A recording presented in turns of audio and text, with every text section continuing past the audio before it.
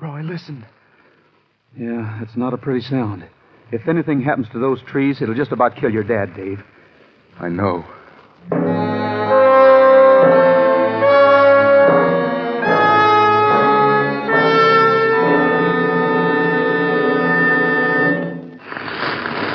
Roy! Yeah, there he is. Look at him. He's walking straight into the fire. Roy! Come on. Dad, what do you think you're doing? Get away from me. You call yourself a son. Murderer. Dad. Hold on now, Mr. Merritt. Well, that's what he is. He set this fire. He hates the trees. My beautiful trees. He wants to sell the land.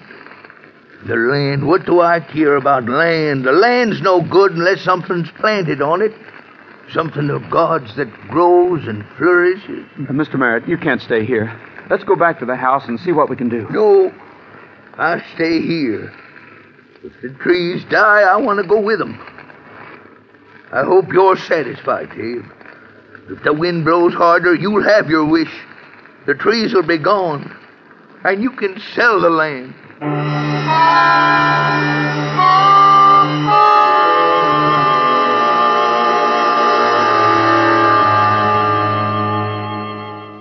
How is he, Roy? He's resting. Dave, your dad's pretty sore at you. I know. What's all this talk about selling the land? What Dad said was true. Dad's got an offer from Fred Brooks. He wants to cut the trees down and farm the land. He offered a good price, more than it's worth. It'll get us out of debt, Roy. I see.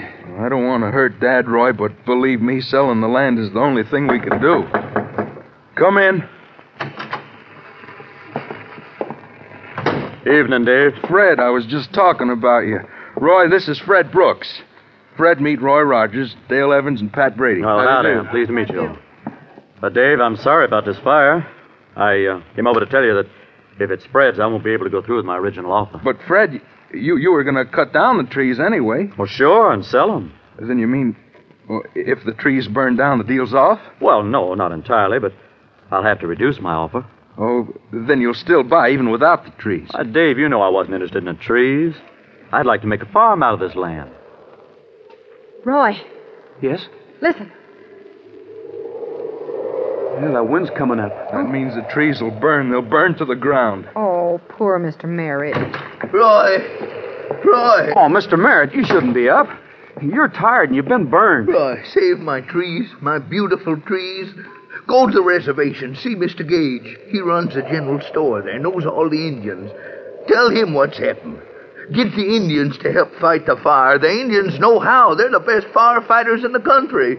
Please, Roy, please. Well, sure, Mr. Merritt. I'll get him.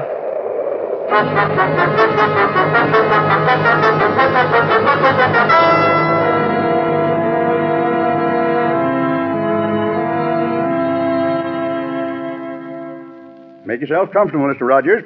I sent word to the chief of the tribe. He'll be here in a few minutes. Well, thanks, Mr. Gage.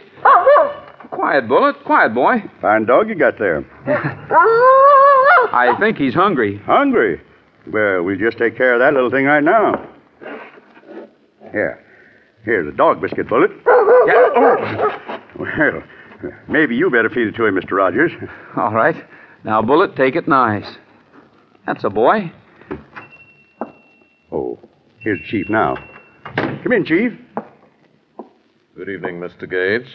This, I presume, is the famous Roy Rogers? Oh, how do you like that? I was all set to talk to you in sign language, Chief. Yes, that unfortunately is one of the common fallacies. I was educated at Harvard. Chief, the fact is, old man Merritt's trees are burning down. Mr. Rogers came over to ask you to turn out your firefighters and help save them. Mr. Rogers, this may sound callous and without feeling to you, but I must explain how we feel about Mr. Merritt's land. It is now burning. It is only right that it should be burning. It is the land of the Blue Shadow, made for burning. And now, if you will excuse me. Well, Chief, wait. Oh, Mr. Gage, can't you do something? Chief.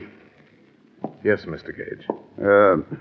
As a personal favor to me, couldn't you see your way clear to call out your firefighters and see if you can't save those trees?